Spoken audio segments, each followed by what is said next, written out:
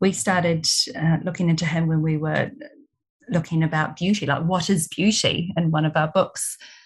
What is beauty to us? And his definition of beauty was just gorgeous. To him, he said beauty is a sense of homecoming.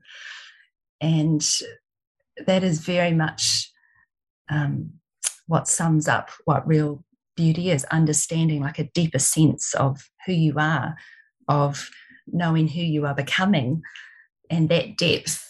His words, I really encourage everyone to look at some of his poetry and what he writes about. But one of the things he does write about is Anam Cara, which is that soul connection, that soul friend that you can have with many people, but often there's a few special people in your life that you do just have a soul connection with. And Anam Cara is definitely what we thought summed up our relationship. Welcome to the Self-Love Podcast, the show that helps crack open your heart and inspire a deeper regard for your own well-being and happiness. Proudly brought to you by 28 Essentials. Here's your host, the gorgeous Kim Morrison. Welcome to the Self-Love Podcast. This week, in honor of celebrating my 200th podcast here on the Self-Love Podcast, I could think of no one better than to have one of my nearest and dearest, most beautiful friends, the gorgeous Fleur Davis. This amazing woman trained as a beauty therapist in 1988, which started her on a fascinating career in the health and beauty industry. She has always had a fascination with the body and how amazing it works. Her father was in the St. John's Ambulance for years, and as a little girl, she joined the brigades and loved all the study on the human body and dealing with emergencies. She was definitely interested in being a nurse, but beauty therapy was way more appealing as a teenager, and the fact that her older sister was in the beauty and television industry just cemented her cause. She did have gut and skin issues in her late teens and early 20s, which led her to study a multitude of nutritional practices from macrobiotics and vegetarianism through to paleo. And that interest in nutrition and health has never stopped. At 20, she purchased her first business in Newmarket in Auckland. A few years later, she became trainer and consultant for In Essence Aromatherapy when it hit the New Zealand shores some 30 years ago. And that is where we were introduced to one another. What I particularly loved about meeting this gorgeous soul is our instant connection and our love of essential oils and plant therapies. We quickly realized we'd met for a reason. That was in 1995, and what followed was many, many years of an amazing partnership which gave birth to 5 books, the incredible 28 skincare and essential oil range, and us speaking to hundreds and hundreds, if not thousands of women, all audiences around the world. And along this journey, we also became mothers, moved countries, and never stopped sharing what we were learning with our followers, which is what they loved. What a privilege and a ride for us to work alongside each other as best friends.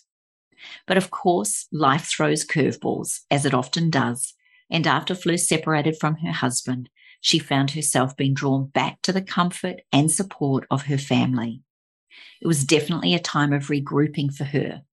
She went back to teaching at the Spa College and seeing clients which she loved and adored. Here she is 10 years on and now 6 years into her real estate career with her now husband, the gorgeous Craig. But this beautiful woman is still researching and reading everything there is to know about nutrition and health, and that will never change. She's loving this new phase of life. It is often said moving house is one of the most stressful events in your life, and she is now privileged to be helping people to do that and hopefully take away a lot of the stress that comes with it. Working alongside her husband is another privilege, and there is not a day goes by that she is not grateful for everything she has in her life. If there was one word to encompass her message, it is trust.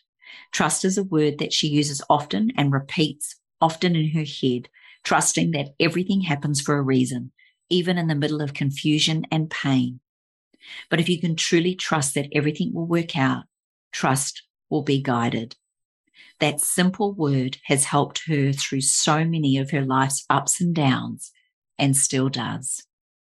So what an honor it is for me to share with you one of my absolute besties, someone who I've absolutely adored, revered, respected, and looked up to for ever and ever. And from the moment we met, I would say humor has been our greatest ally.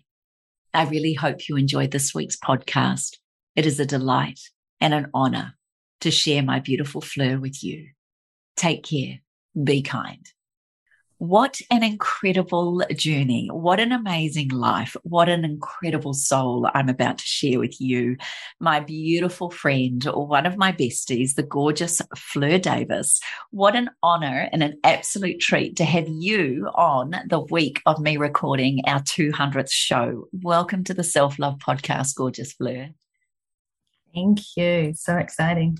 Well, it's been a journey as such, and I know that we've been on many highs and lows, and we have really shared the traversity of unbelievable friendship. We've reached milestones. We've had incredible highs. We've had children. We've moved countries together. We've done so many amazing things. But just for the beautiful listener, perhaps you could just take us back on your journey of what got you into doing and leading you to where you are today. But please take your time and share with us who you are and how you came to doing what you do. Oh, goodness, where do I start? I think I've always had a passion for the beauty and wellness industry. I grew up where I had an elder sister, 13 years older than me. She was in TV, makeup, beauty, that industry. So you can imagine as a young girl having an older sister. There were two boys in the middle, but 13 years older than me, I always looked up to her. So it was pretty obvious, really, that I was always going to go down that field. In saying that, I grew up with a father who was very involved with St. John Ambulance and led the youth brigade. I used to go on brigade with him around sports grounds, etc. And I was very involved in St. John's when I was younger. So I did all sort of the training through St. John's, as you do as a young brigade member. And I always thought I was actually going to go into nursing. So that sort of giving, nurturing aspect was always there. And that's what I thought I was going to go into. But as a teenager, beauty therapy certainly was a little bit more appealing. And I thought a year's study rather than maybe 5 years doing nursing was also appealing when you're a teenager. So I went into the beauty therapy role. And I absolutely loved it. So I love giving, I love nurturing. It's very much part of me. But during that journey of learning to be beauty therapy, I was gravitating more to the healing side. And so I wanted to know more about how the skin healed and conditions and plants and what we use to heal the skin and age gracefully, as it were. And that definitely led me to exploring lots of different ways when it comes to nutrition and health. I remember right when I was about 17 or 18 doing my macrobiotics study and driving my family crazy as I turned up to family events with all these weird, strange meals that they couldn't get their heads around. So I was always exploring and wanting to learn more and more. And that brought me into the whole industry where I definitely gravitated more to the healing aspect. I bought my first beauty therapy clinic when I was about 19. So that was a huge learning curve into the role of business. And as a young girl, I probably learnt a lot, really. I learnt a lot finding that I'm working all week and then working all nights and weekends doing the business side. But that also led me into working with aromatherapy and essential oils. From there, I went on and worked for another company, and that is where I met you, the gorgeous Kim. And that changed the direction of my life, and that I had such a connection with you. And I think we always said there's something we're going to do together. And from there, I don't know how to sum that up. It is 17 years of working together and creating the most amazing legacy, I suppose we could say. And involving our families and friends along the journey. And it was incredible, absolutely incredible. So do you want me to go into our whole journey, or into where I am today? It's huge. It's almost, there's so much in my mind that I could go into, and I could tell. I know. We certainly shared an incredible part of our life, which has grown into a friendship that, no matter where we are in the world, no matter what we do, no matter what we're actually interested in that moment, that connection will never change. And it's something I never take for granted. But yes, let's talk a little bit about 28 and then how we created that together. And that line you said, there's something we're going to do. And I'll never forget getting that phone call from that women's magazine asking to write an article on aromatherapy. And that's when I rang you and said, I know what it is we've got to do. So maybe you want to pick up from your point of view of what that meant, and then where we went with that journey together. Oh, absolutely. So from that phone call, Kim said, I know what we have to do. We have to write a book. And instantly I just said, great, let's do that. Thinking, can't be that hard really to write a book. I mean, we're passionate. We've got so many ideas. We're living, we're breathing, everything we want to tell people. We were already doing workshops, working for an aromatherapy company together. So it just seemed like a natural fit, really, just to put all that down, all our passion down on paper and share it with other people. Little did we realise that writing a book doesn't come naturally. I would say we were writers and passionate what we were doing, not necessarily authors in the beginning. And that took quite a journey to learn that. So we had young children at the time. I think Lauren was about 2 months old. And I had a 2-year-old toddler, as Kim had children as well. And going on that journey of writing was interesting, I think is probably the right word. We did late nights. We would put the children to bed and work till all hours. We would get up first thing in the morning, and we were kind of muddling our way through that. We had passion, we had ideas, we knew what we wanted to say, but actually putting that down on paper in book form was a totally different story. So that took about 9 months, and people have probably heard the story before. We liken it to a pregnancy, where we had terrible morning sickness in the beginning as we were trying to get our heads around it. And then after that, we gave birth to this beautiful, incredible book, which took a long time working with the production team to get that right.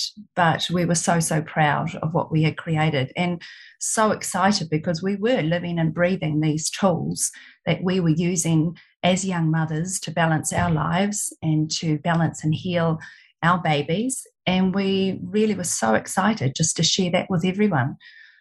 So it was incredibly rewarding and satisfying, that journey of writing, and one that we knew we had more in us to give, one that the publishers were so excited because they knew that we weren't just writers, but we had a lot to give as far as being out there in the public space and doing workshops. So it did start us on an incredible journey together.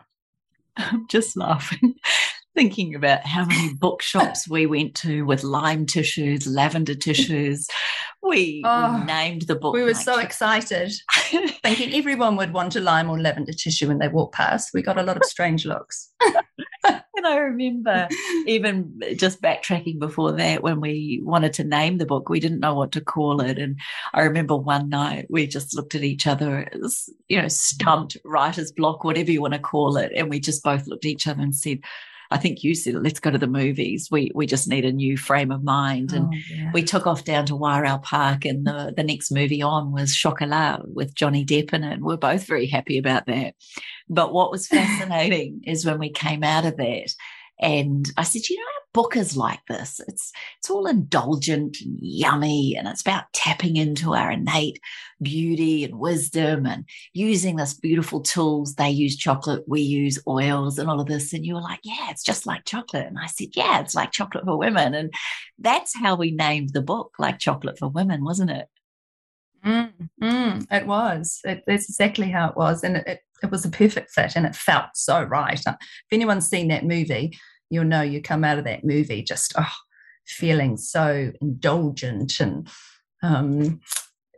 passionate about what you're doing, and the chocolate, and it just related exactly to what we were doing. It was so perfect. And I remember the publisher saying, look, we might sell 1,000 or 2,000 copies. It's very niche. We actually went on to have 3 reprints in those first few months. And that was predominantly because we were so passionate, as you say, and we were out there speaking and doing the work and sharing our love and passion whilst we had young children. What do you think was the biggest challenge for you being a mum, young babies, trying to live your passion, trying to support your friend, trying to make it all happen? What do you think was the biggest struggle for you in that time? I think it definitely was the balance. Everyone talks about, getting that work-life balance right. But when you do have young children and working, and we weren't drawing an income as such in those early days, so it was definitely about keeping that home balance, everybody happy, the kids happy, your husband happy, and yourself keeping in balance as well, because it's very easy to throw yourself into something and forget about your own balance to look after yourself. So it was very much about practicing what we were preaching, because here we are, telling women self-care is essential. And often you're late nights and you're not sleeping as well and you're trying to juggle everything. So it was definitely about practicing what we preached. Do you think when we were there, I'm just trying to think of that night. I don't know which book we were writing. I think it was the second book. But that night when we were doing the whole thing on sleep, and we were doing doing all that research on sleep, and yet neither of us were sleeping, And then we got ourselves into a right spin about how could we teach this when we're not living it, kind of thing. Do you remember?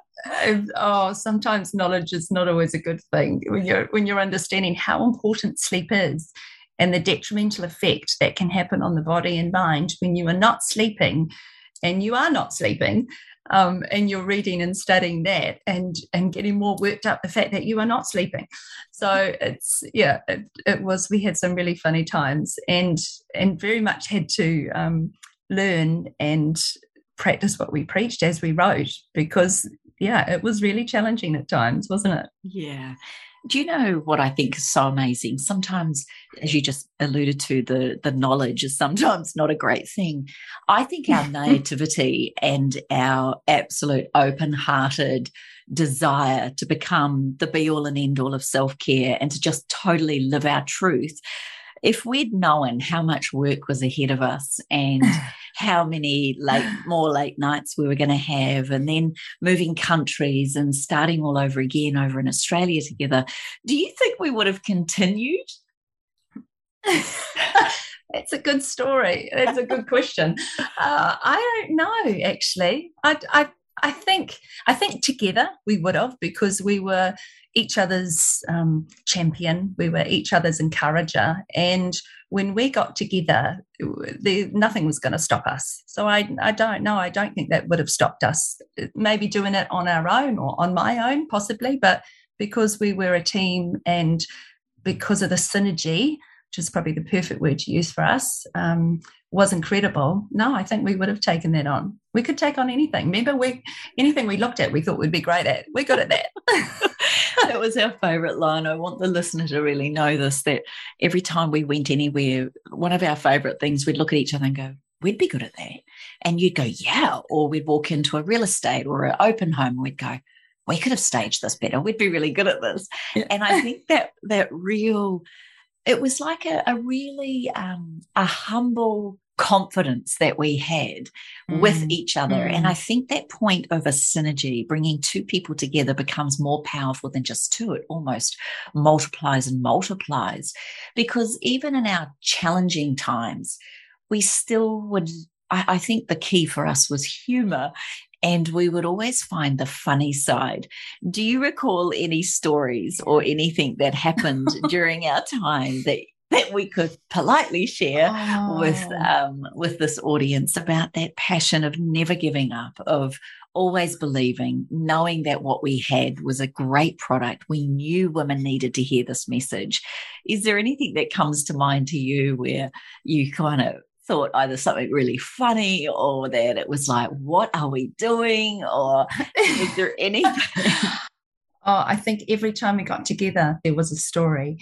There was so, like you say, humour was the epitomized our relationship, definitely. I mean, right from the very beginning, when we first met in Wellington, literally within an hour of meeting, we were in a bookshop with the lady that picked us up from the airport, and within an hour, we connected over picking up a card, the funny birthday cards, the dot birthday cards, which are hilarious, and we got the giggles. Well, I had only known you for about an hour, and we had these uncontrollable giggles in a bookstore. So we connected instantly that weekend doing our workshop when everything went wrong. The help in the back of the room wasn't there. The things that were meant to be organised in Wellington for us wasn't organised. And I was at the back of the room coordinating. You were up on stage. And we instantly just had this eye contact. We had this intuition, this incredible connection where you kind of knew that something was not right. And I was giving you a signal, no, don't go there. We're not ready for you yet. And we just pulled it together. So I think there's many, many times over the years where workshops, haven't always gone right. And we have just got through it through this incredible sort of connection that we do have. A lot of people don't realise what's going on behind the scenes, but we do, and we make it work. And I loved that people would love not only our connection, because you could see it was so raw and pure, but also our incredible zany, crazy sense of humours over everything. But I think that's what's really stood us both in good stead as we kept going forward in our life. And we decided after losing Danny's sister, in fact, I remember sitting on the plane and saying to you, I don't know what to do. I don't know what we should do. I don't know how to get through this incredibly challenging, sad, immensely tragic time of our lives. And I'll never forget it. It was you as a friend. And this is where I think friendship is so incredible. But you saying, I think you need to go and live in Australia. Like, it's really hard for a best friend to let a best friend go. But I think that's something that I admire so wholeheartedly in you, is you are always about the greater good. It's not about the short-term gratification. It's what's the best thing in the bigger picture. How did you come to believing that that was the right move for Danny and I? I think I've just always had a trust. The word trust constantly comes up for me. Just a gut feeling, just to trust what is happening. And even though sometimes you're confused about it or it doesn't feel right, just to go with what your gut feeling is. And I just knew, seeing you both in so much pain, and knowing the connection that was already in the Sunshine Coast with Cindy, and how uplifting and incredible it was over there, I just knew that was the place that you needed to be. Little did I know that I would be heading over there a year later, and at that time I didn't think that. But I think, like you say, when you love people, when you love a close friend, a family member, you inherently just want them to be happy. And I knew that was a good solution. You needed to detach from the pain and the energy and everything that was happening in New Zealand at that time. So trust is a big thing for me. I mean, I grew up probably in a religious upbringing. I went to a Catholic school, but within religion, because religion is man-made, there is a lot of judgment, there is a lot of fear, there is a lot of conditioning. And so even though I had that upbringing of faith and belief, I didn't really understand or like the religious side, the man-made side of it. So, and yet I still always nurtured and felt a connection, and I would pray, or I would talk, I would ask for guidance.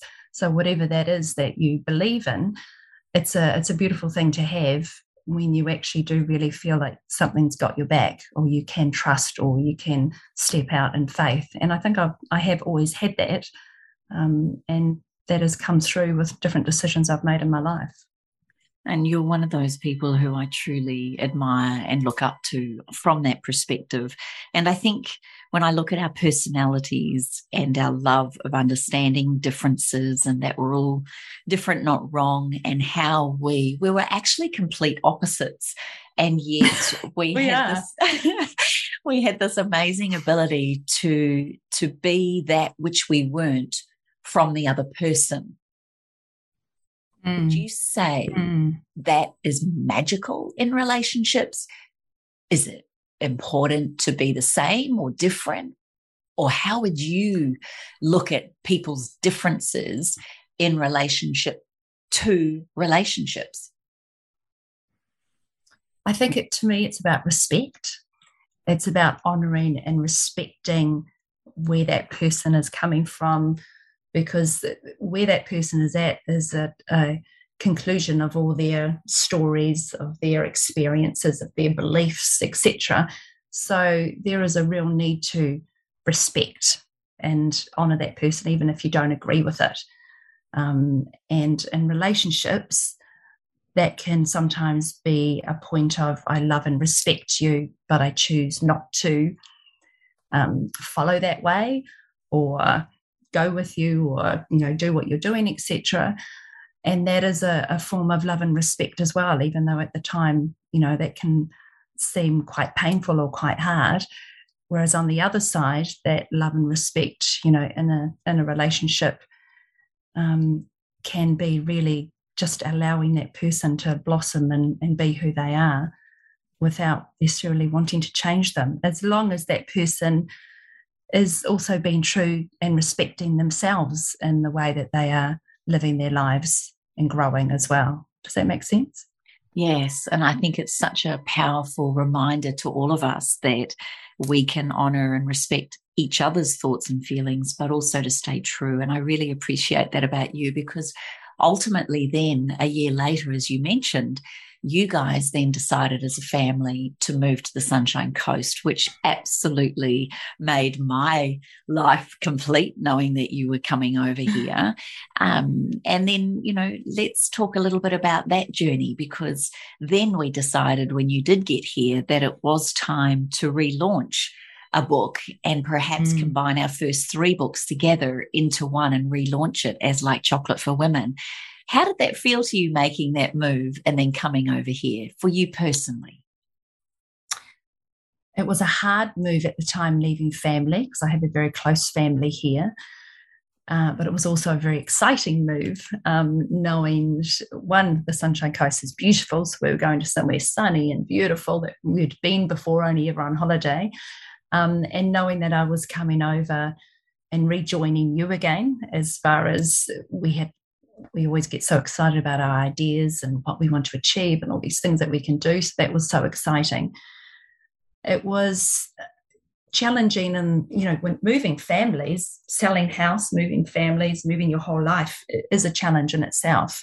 But it was just a really exciting time, really exciting time. So to get established on the Sunshine Coast, financially was a little bit of a challenge. You have to think about, new jobs, where you're going to live, etc. And that was a little bit of a challenge at the time, but we settled in. We rented a beautiful place on Kawana Island, and we started working together. And I think that excitement and passion and thought of a brand new country that we could take on, as it were, overrid a lot of those fears that we were having at the time. Yeah, and I think what was so lovely is our kids were all similar ages, and watching each other all grow and yet stay independent, watching both our husbands try to go through and grow through what they were trying to create and do. It was all very, again, idyllic, and that beautiful, open-hearted, naive view on adventure, life, business, and creating ourselves over here. became a whole new energy and entity in itself.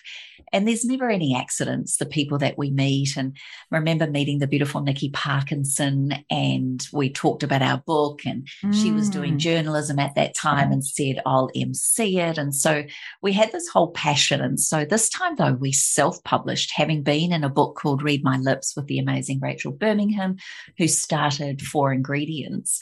What was incredible is we then, after having 3 books published through a publishing house, this was the first time we went down self-publishing, which is another whole journey. We created a book, and it was so nice not having editors tell us what to take out, what to put in, and we could do it. But we actually didn't realize that the book was so thick and so beautiful. It was weighing 1 kilo in weight, which then was painful when it came to posting and all of those sorts of things with prices. And so, again, our naivety almost cost us any kind of profitability from this book. But what I loved about you and I working together is nothing ever seemed too big a deal, and it is what it is, and we made the best of every situation. Do you remember our launch of Like Chocolate for Women? And just, again, like our launch of that book in New Zealand, even though people told us it couldn't be done or shouldn't be done or perhaps wouldn't be a great idea, we just followed our gut anyway, didn't we? Oh, we did. That was a really special night. And it's wonderful when you have a community like the Sunshine Coast, because there are incredible people over there in business, and they came together and supported us. And we put on a beautiful evening, and Megan Larson flew over from Perth at the time, or was that I'm getting confused now, maybe that was the 28 launch, we combined it together. I can't remember now. Was she there? I think she came for the skincare one a couple of months later. I think she came for the skincare one. Yeah. And then we had, I think we had a panel of people like Jodie MacGyver, Cindy. Yes. Who else was on that panel? It was an incredible group of businesswomen on the Sunshine Coast that we interviewed. Yes, we did. Was it Min as well?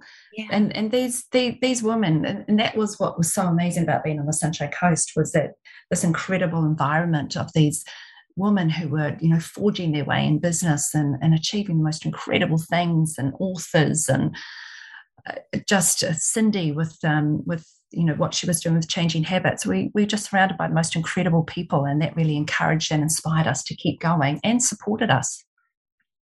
And I think you make a really good point there. There's that amazing quote or saying, you are the reflection of the people, the top 5 people you spend most of your time with. And we felt that night, even though we were told people on the Sunshine Coast don't go out in the evening, they're all up at 4 a.m. We also decided, driving past Mercedes-Benz here on the Sunshine Coast, that would be the ideal place to launch it. And we just, again, brazenly walked into Mercedes-Benz, asked to speak to the owner, managing director, told him that we wanted to launch this book, Like Chocolate for Women, on this particular date. And remember, he said, oh my gosh, we're launching our chocolate-coloured Mercedes that same month. So that sounds perfect. And then we had Laurent from Thermomix do the chocolate canapes, and we donated $5 of every ticket to a beautiful charity here on the Sunshine Coast. And I think sometimes no means just keep trying, doesn't it? Yeah, absolutely. And that's that environment that we're in was very much like that. People just say, great, we'll help, we'll do that. So surrounding ourselves with those people, moving to the Sunshine Coast was meant to be, absolutely meant to be at that time, and for what we were doing in our lives. Yeah, it was brilliant. We then fast forwarded, and we were speaking around the country. We were doing workshops. We were doing, once again, what we loved. Our kids were now at a new phase in their lives, heading into their teenage years. How long were you on the Sunshine Coast? And then what was the catalyst for you to, ultimately then I had to turn around and love you and allow you and support you and respect you for the decisions you then started to need to make? Yeah. So I was on the coast, I think about 6-7 years I was on the coast. And, we have a story in our head of how we think life is going to go. And then life has other plans for you. So at that time, I had separated from my husband, and we had been married about 18, 19 years.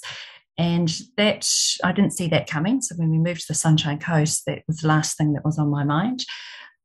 But that did happen. And for the next year, I struggled finding my balance and finding the place that I needed to be, because as I'd mentioned earlier, I do have a close and big family back in New Zealand, and my sister's children were having their children. And so now I have teenagers who were desperate to be with cousins, and they wanted to babysit because they were in that babysitting age. So when we would come back to New Zealand, it was more and more of a pull, every time that we left.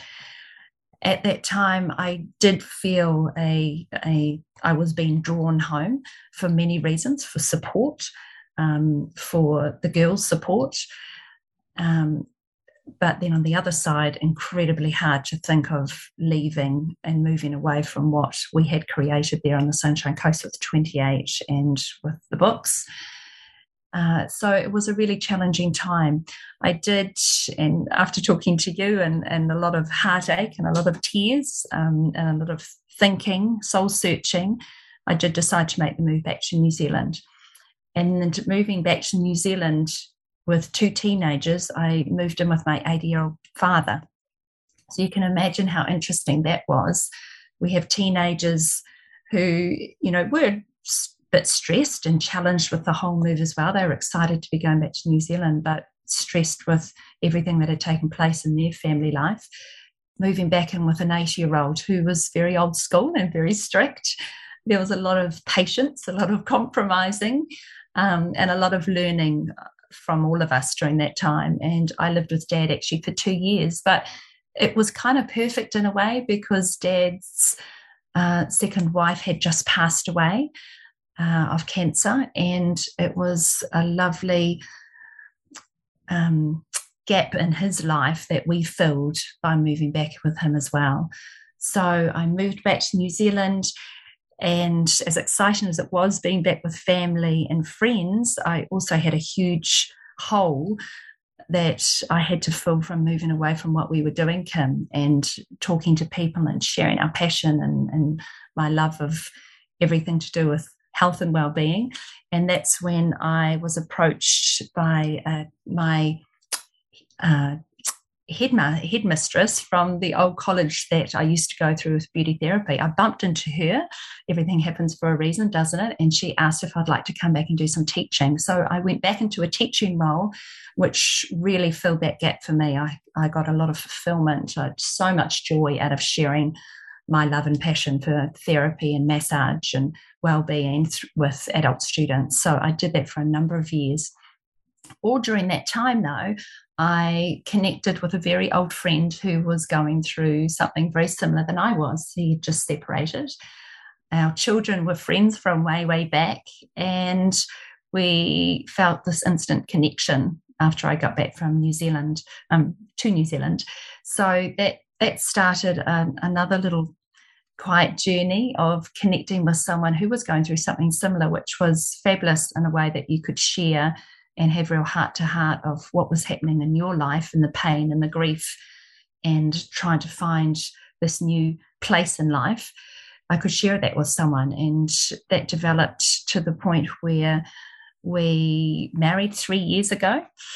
And in that time, though, Craig was in real estate, and his PA left, and I said, well, I'll just help you out, because I was teaching, and I had part-time teaching, and I thought I could help him out as well. So I jumped into that, and I'm a detail person, so I love detail and all the fine things. Craig is a very big picture people person, so it was a really nice connection, a really nice balance we both brought to each other. And I did my papers on the side over about a year to help him with open homes, and it just sort of snowballed from there to the point where the last 6 years I've been working full-time with Craig in real estate and absolutely loving it. My whole life with work has always been about caring and looking after people, with the therapy side and what we were doing, Kim. So I don't find real estate that much difference in the way that you are helping people through probably one of the most stressful times of their life, selling their home, and supporting and helping them. And if I can take some of that stress away and make it a little bit easier for them, then I get real joy out of that as well. Gosh, it's an amazing story, my dear friend. And I was so excited that you and Craig found love after all the heartache and pain that you'd both been through, and how you managed yourselves through that time is an example I share with many clients and many people. Just your graciousness, your respect, your care, your understanding of pain in all levels for all people involved, the blending of families, the understanding and growing your own lives, businesses, selves, all of those things. You are someone who I truly look up to and very much revere around how you handle things with so much grace.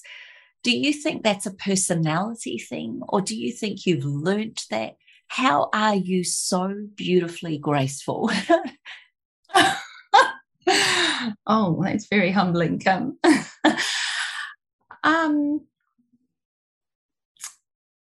I think we are born with our personalities. I think we come into this world with our soul comes into this world with its own things to learn and traits. But I do think that I was brought up in a beautiful, nurturing home when I was young with a beautiful parents and sister and brothers. It was a lovely, loving, nurturing environment. So that definitely has an effect. I think everything that we go through in life shapes us, and we can choose, to look at it as, can I learn from this, or is this going to be, what's going to stop me in life? I was really fortunate to have parents, and particularly Mum, who was on quite a self-growth journey when I was through my teenage years. She went through a separation herself, and so she went through a self-growth. And I remember she reading books like Wayne Dyer and all those types of things. So I was sort of exposed to that, and that did start me on that personal growth journey. So I was always reading. I remember attending courses and different environments where I just always wanted to learn and find out more. So that started when I was a teenager. And I think you just continue on that learning journey all your life, really. I'm still learning. I still love reading books and going to seminars. I'm always listening to podcasts and your podcasts. And I just think life is just all about learning, really.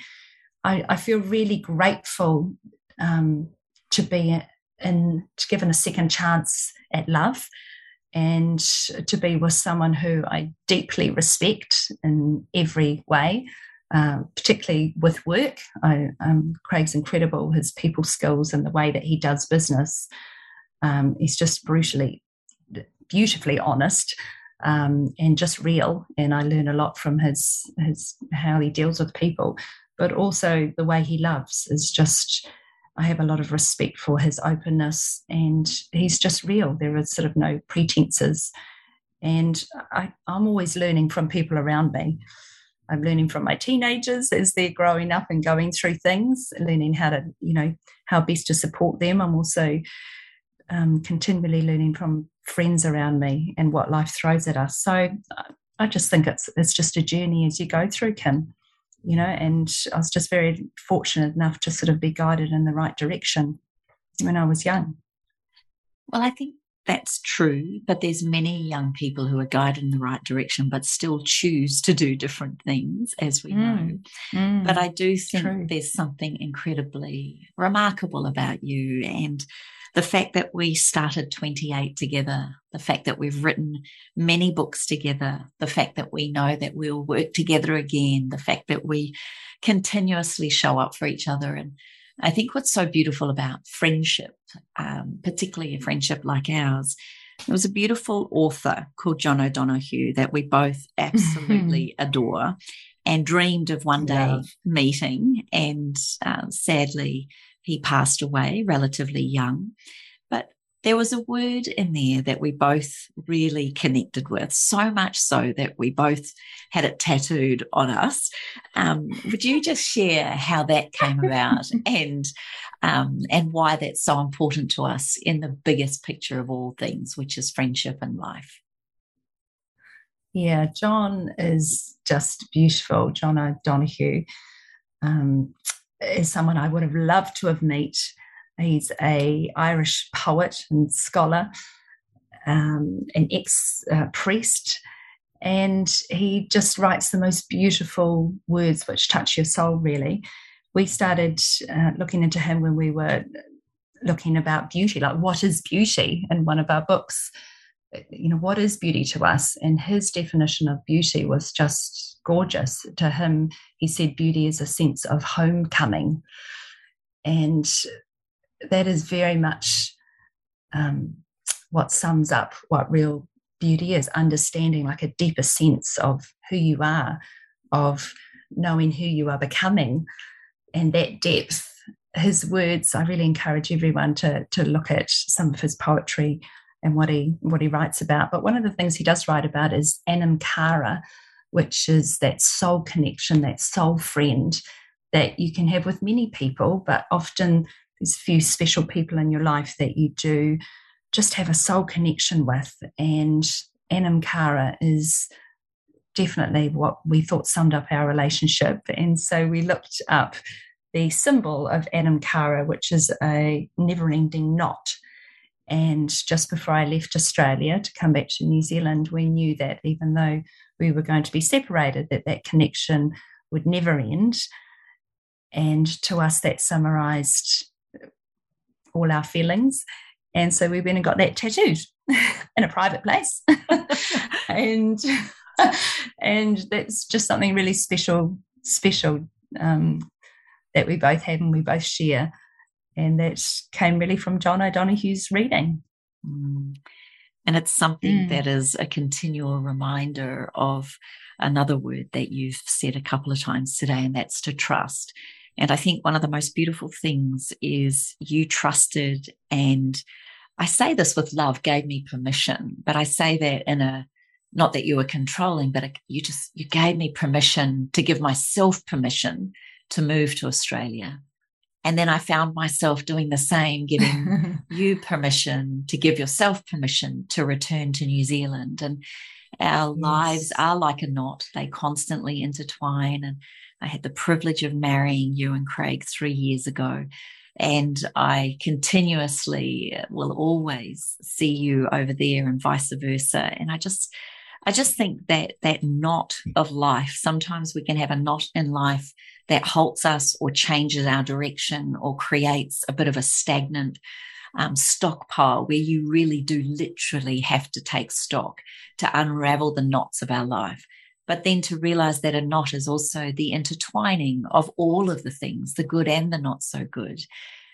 From your perspective then, back in New Zealand and being on this incredible role, the role that you play now, it's interesting, I find, that the essence of who you are, with the nurturing, the kindness, the open heart, the making the best of every situation, I dare say it wouldn't have mattered what career you went into. You would have always had the capacity to make people feel so amazing and to see the good in all situations. As a mum, how have you now back in New Zealand helped your children understand the knots and the intertwinement of life, and how have you continued now to be with them as adults? Well, I was talking about this the other day to somebody about parenting, and I said, I just love Instagram for the fact that I'm just constantly sharing little tidbits that I find and little words of wisdom without having to ring up, without having to sort of feel like I'm lecturing or telling again or reminding you to think like this.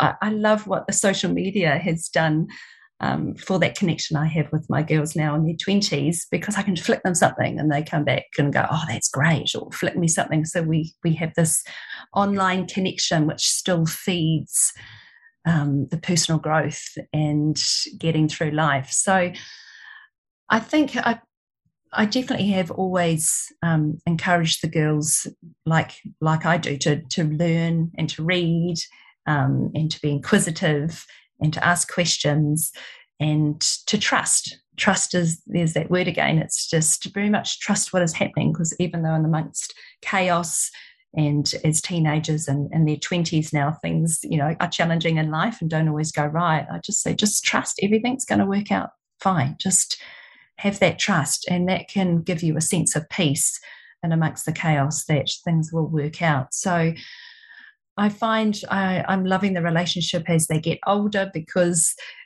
even though as teenagers they tended to fight that, going, oh, I'm so sick of you always being positive, mum, like, oh, everyone gets so sick of you trying to be positive all the time. I now find that in their 20s they will start speaking back to me that positivity that, sometimes I need to hear. Sometimes we all have challenging days, and you start to get that relationship now where you're both kind of on the same page, or you can see them and the way that they're viewing life and looking at things. You deep down, you go, oh, good, they've got that. I can see that they actually are really, understanding that or looking at it from the right point of view. So it's exciting. It's exciting. And I'm really incredibly proud of both of them and what they're both achieving and where they're both at. 20s are still so young. There is so much to learn in life, and you look at them and just think, oh, everything in the 51 years that I have learned and still learning, you think, oh, 20, it's still you still got so much to learn, but you already know so much, Especially with a mama bear like you. But there is something that I've just got the giggles over, thinking how you stayed positive with your first haircut from Lauren as a hairdresser. I'll say she'll hate you saying this, but she'll laugh, actually. She'll laugh. I know. Lauren is the most amazing hairdresser now, working for Stephen Barr in Newmarket. And when she was first learning, though, cut above, she was just so confident. Lauren's a very much she jumps in and, yep, I can do that. And I love her confidence. But her confidence on my hair that day went a little bit too far when I said, yeah, absolutely do my haircut, honey. You do my haircut. She goes, I think we should do some layering. I mean, go for it. Yep, cool. That sounds great. Giving her, all the, support and encouragement. And it was when she first started, and I could tell she was getting a bit fidgety, and I'm looking in the mirror thinking, oh, that's interesting. How's she going to layer all that in? That's quite a step up from where my hair is on my shoulder up to my ear, but okay, I'm sure she'll layer that in nicely. And anyway, then she just put down her scissors and said, can I talk to you in the bathroom, please? So I walked in the bathroom and she just burst into tears and said, I think I've cut it wrong. I'm not sure what I've done. And I just went, oh no, that's only hair, darling. It's only hair. Who cares? It'll grow. Don't worry about it. Just, tidy it up. It'll be absolutely fine. And inside I'm thinking, oh my goodness, where's the fast style to my hairdresser? Oh my goodness, how am I going to go out tomorrow? And so it was hilarious. I did wear my hair in a ponytail for a few weeks, but that's okay. We got through that, and she learnt a lot. In fact, she came to the hairdresser and she showed her where she'd gone wrong. So the things you do for kids, eh? It still warms my heart. I just love it so much. And she's brilliant now because of that, of what she's learned.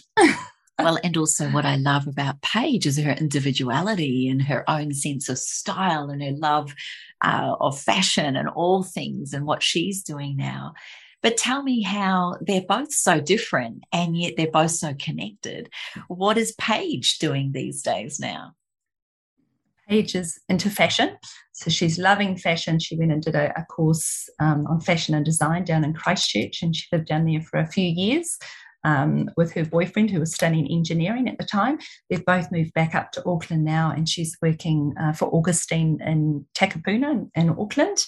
And fashion, Paige has such an eclectic, cool sense of fashion. I mean, I'm probably more conservative and sort of classic lines, whereas Paige is just out there and loves colour and patterns and design, so she could not be working in the most perfect place. I walk into that shop and try and look for the black or the plain thing, and she is just all about colour. So it's a perfect fit for her at the moment. I know she's got bigger dreams of wanting to get into designing either her own range or working for someone and helping them with that design in the future. So who knows what that will take her, but her cup is full at the moment. Yeah, it's really special to watch our kids growing. And I mean, we've known each other since our babies were babies, and it's just incredible that we're now at this stage in our lives. But one thing I wanted to ask you and to check in with is, through life and all of its ups and downs and all of its challenges, one thing that many families face these days is the blendedness of different, second marriages or different couples coming together post relationships and post children. What would be your piece of advice for women out there listening to this that are either finding themselves in a blended marriage or they're finding themselves being stepmoms or stepdads? What would be your advice around that side of things? Because that's another level again, isn't it? Yeah, definitely. And that can be a real challenge. Craig and I didn't rush things to blend the kids as were. It took a number of years before we decided to move in together. And I think giving the kids that space is really important. They just want you as a mum or you as a dad, but they want you on their own. They're going through a time which is incredibly challenging and turbulent to them, particularly, often they're teenagers or any age, any kid, but particularly in those teenage years, it's a real challenge. So giving them that space and not pushing them into that blend too quickly, I think is a real advantage to helping kids get through it. When we did blend, we then curdled, as I say, for a little while and then reblended again. But it is a challenge for everyone, and you just need to give them that space and sit down and talk. We would let each other parent our own children. So I wouldn't step into that, big parenting role to Craig's kids in the early days. Craig would do that and I would parent my two. He wouldn't overstep into that father figure, as it were, because that was, challenging for them. Their dad was their dad, and kids don't want someone coming in and stepping into that space too soon. So we very much gave each other that position of dealing with our own kids. But we also very much made sure that we were on the same page with all the kids and how we parented, because I think that is a big challenge for a lot of blended families is the two adults are not on the same page when it comes to parenting. And so by having very different styles and allowing some kids to do that and other kids to do that, that can create a whole lot of conflict. So we were very fortunate that we talked about things and how we're going to deal with this and, how you're going to deal with it, etc., so that we were always on the same page, because otherwise kids will, divide and conquer, as it were. When they're stressed, that's what they will do. So making sure that you're a team effort is really important, and they all got through it. They all, certainly it's incredibly challenging at times, and particularly because they were teenagers, we had those challenges, but by giving them space and time's a big thing. We can get through anything. So true. Speaking of your loves, and I know you and I could talk forever, but your love of nutrition, your love of feeding people not only with positive energy and beauty and all of those things, but you are huge on nutrition. And particularly as a beauty therapist who knows that, good skin can come from the inside out. What has been some of the biggest things you've learned over these last, few decades around nutrition that has been really symbolic to you and the raising of your family? That is a very huge part of my life, and often is the books beside my bed. I'm still reading and learning. I had my own skin challenges, and being a beauty therapist, it was doubly challenging because as a therapist, you need to have everything perfectly right yourself. So you learn a lot through that, through having skin issues.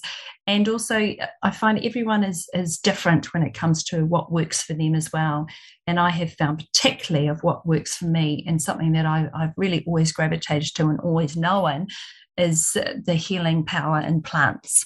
So for me, predominantly my diet is probably 80% plant-based. I still eat a bit of meat. I still eat other things, but I focus a lot on plants. And when I did that, I noticed I had a huge healing reaction in my body, and I used to suffer from irritable bowel, etc. So as we know, the gut is all related to your health, and particularly your skin is a reflection of what's happening inside. So if your gut's not functioning properly, that will be reflected in your skin as well. And yet I tried, more of a paleo aspect for me, and as wonderful as that is in many ways, my body actually it couldn't cope with the extra fat. I can't cope with that extra coconut oil and the extra fat and too much meat in my diet. So what works for me is predominantly plant-based with a little bit of meat and a little bit of good fats, etc. So I'm still learning around that, but I just love herbal medicine. I love understanding plants and the benefits and the incredible things that nature has given us to heal the body. So it's something that I do. I love to cook, and I love to share that in my cooking. And having a big, a blended family at times, gets put to use really well. But it is something I'm continually to learn and loving learning myself. And I think it was your knowledge around the skin, being a qualified beauty therapist, your passion for nutrition, and then blending that with my love of health and wellness and fitness and essential oils is how we knew that 28 was going to be a beautiful product range. But just so that our beautiful listener can understand, your knowledge in beauty therapy, you'd sold some of the biggest brands that the world knows. And yet when it came to creating 28, we decided to keep it incredibly simple. Could you just explain the philosophy behind that and why you felt it was so important that we created something that was relative to all types? Yeah, there is power in simplicity. Often the simplest things are the things that work the best. I think everybody knows that. And when it does come to skin, the more that we're laden on the chemicals and the perfumes and all the different things that are in products these days, often that can confuse and hide the real issue of what's happening with the skin, and also impede the natural healing and innate ability for the skin to really rejuvenate itself. It can mask and give an initial feeling that it's doing great, but underneath, those cells really need food, and they need food from nature, and that is where 28 comes in. So I have worked with many ranges over the years, lots and lots of ranges, right from Clarins and Guerlain, Alabache, Joyce Block. I can name probably about 10 different ranges that I've worked with over the years. And I understand that a lot of people don't necessarily want a big complicated range as well, telling you've got to put on, 5 different products every evening, not only can be expensive, but can be overwhelming and just generally not needed. So when we created 28, it was really getting right back to the core of what the skin needs, understanding how the skin functions, working gently with the skin, you're going to get the best results, understanding that we combine that with good nutrition on the inside, because the skin grows from the inside out when you put healing ingredients inside, but then when you put the healing ingredients on the outside as well, you just get this wonderful synergy which can give the skin the best chance to age gracefully and to glow. So 28 was created with all that in mind. We worked with the amazing Megan Larson from Sadashi over in Perth, and that is her philosophy with Sadashi as well, is just understanding these beautiful raw ingredients from nature, how to create them into these beautiful cleansers and creams and serums that are incredibly potent but very, very gentle on the skin. And everybody, whether it's male or female or whatever age we've got, skin basically still needs the same thing. It just needs to be cleansed thoroughly but gently, needs to be nourished really well, and it needs to be protected.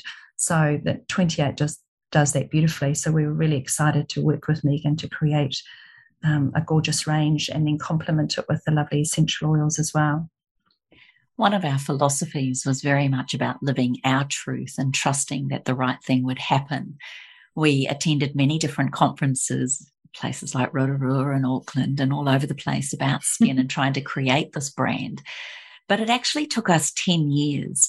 And one of the things that, I would say is that we had a lot of patience and faith and trust, and how we got in our third book about face, where beautiful Megan picked up the book up at Auckland Airport and read it from Auckland to Perth.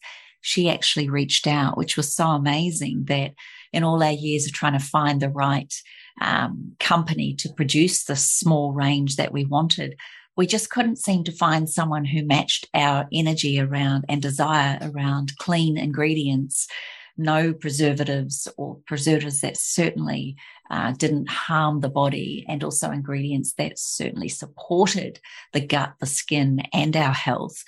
But it was fascinating, wasn't it? Our patience, because it was also tested in that TV show that we were going to do. And what I love most about creating 28 with you is that we took a stance and no one was going to shake it. And just so the listener knows, we went to TVNZ alongside trying to create this range. We wanted a television show, a magazine style show for women and health, all the things that we were passionate about. I think we hounded Simone, the director of TVNZ at that time, for about 6 months, till eventually she finally said, I've got some great news coming. And they offered us a slot, a 10-show slot on TVNZ on a Saturday morning. But if we proved ourselves right, we could move into a more prime time slot. But when she told us who the sponsor is, and it's not that we want to knock brands or anything, but when she told us the sponsor's name, we both really took a step back and just said, ooh. And then she told us to go away and think about it overnight. Just explain to us what we went through over those 24 hours and then the stance that we took. Yeah, so you can imagine how exciting that was to think, oh my goodness, we're going to reach so many women, so many people through the TV. We can get our message out there. This is exactly what we wanted. And then to be told that, to have a sponsor that didn't align with us at all, a mainstream sponsor that was mineral, chemical, fragrant based, which went against everything that we wanted to share.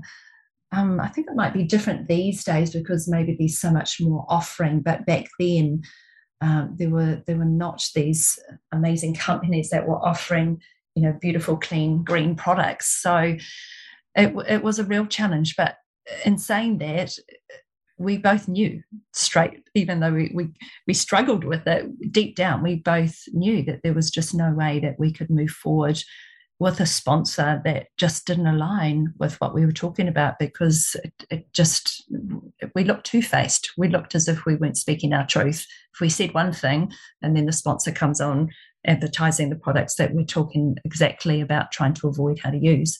So it was disappointing, but it tells a good story, and it also conveyed how passionate we were about what we were trying to get people to look at when it comes to health and well-being. Well, my dear friend, you are certainly someone who I admire, as I've mentioned, and absolutely always come to you when I've got questions around health and wellness. I love your desire to learn and your constant creativity around making sure people feel loved, connected, and supported. But if you really, if we looked at the whole picture and the scheme of our lives and how our first book had the word self-care is not selfish, it's essential. If you understand that our passion, our beliefs, our truths, our experiences all came together, ultimately, both of us have a real passion around the power behind self-love. And I'd just love to know your definition of what self-love is to you. Kind of combine that with John, really. Self-love to me is like a sense of homecoming. It's understanding and accepting who you are and who you are becoming and want to be, and loving and accepting yourself right here, right now, but also loving that person that you are becoming. Love is everything. It comes down to the basis of everything in life, in your relationships, with your family and your children, with your partner, but particularly with yourself. And as I've said to the girls so many times, the best way you can support your partner, the best way you can be in a relationship is to work on yourself. Because when you love yourself and you're the best version of you, then you show up as the best for your partner, and that is all your partner needs. So the best thing you can do when you're in a relationship, particularly in your 20s, is work on loving you. So I think that kind of sums up how I look at it. Yeah. And I'd say even now in my 50s, it's still my commitment is to continuously work on myself and continuously aspire to being the best version of myself, because there's times when I haven't been, particularly with children or life or stress or business, but or even health. I know it's a continual evolution of our desire to commit to who we are and what we're doing. But I really love and appreciate that. And I guess to finish, my dear friend, if there was a message for the Self-Love podcast listener, something that you would love for them to hear, and then perhaps a favorite quote of yours right now, what would that be? Right, there's so many quotes and things that I've got in my head. I think that sense of just acknowledging and accepting that where you are right now is exactly where you're meant to be. Trust is that word that continually comes up to me. And so every time that I get stressed, every time that I struggle, I even see the word trust in my mind's eye. And so that would probably be my message to people, is no matter what you're going through, just trust that everything is how it's meant to be, that everything will actually work out, even at the time you can't see how that's going to be. I have a beautiful little book that I love reading. It's a book I picked up in Bali actually many years ago, and it's by Haemin Sunim. It's called The Things You Can See Only When You Slow Down. And that's a beautiful book that I often will pick up, and just it has beautiful little quotes and little sayings. I'm just looking at it right now. I'm just picking up one of my favourite little quotes that I've got. Okay, here is one that I love that I think is quite cute. Don't try to make it perfect. Instead, make it interesting. So I love that, because we try and make things perfect. And I have that personality that wants everything to be perfect. And sometimes I don't do something and until I know it's going to be perfect. But don't try to make it perfect. Just make it interesting. Oh, I love that. What a beautiful way to end. Certainly we have had an interesting journey so far. I'm sure we've got many, many more years and stories to share. But on behalf of everyone listening to you, and in celebration of my week of 200 podcasts, I couldn't think of a better person to be sharing. Thank you so much, beautiful Fleur. I have absolutely adored today, and it's reminded me how much I miss you. Oh, thank you. And I just love chatting to you. It takes me right back. And I just so love and respect and admire the work that you're doing, Kim. I'm incredibly proud of you. It's like you picked up the baton, you just kept running when I left Australia. And I think what you've done is just such a credit to you. And I'm just so, so proud. I really am, honey. Love you, darling. Thank you so much. Love you too. Thanks for listening to the Self-Love Podcast. Be sure to write a review and share the love with your friends and family. And head over and visit Kim and her team at 28.com. That's the word 20 and the number 8.com. Take good care.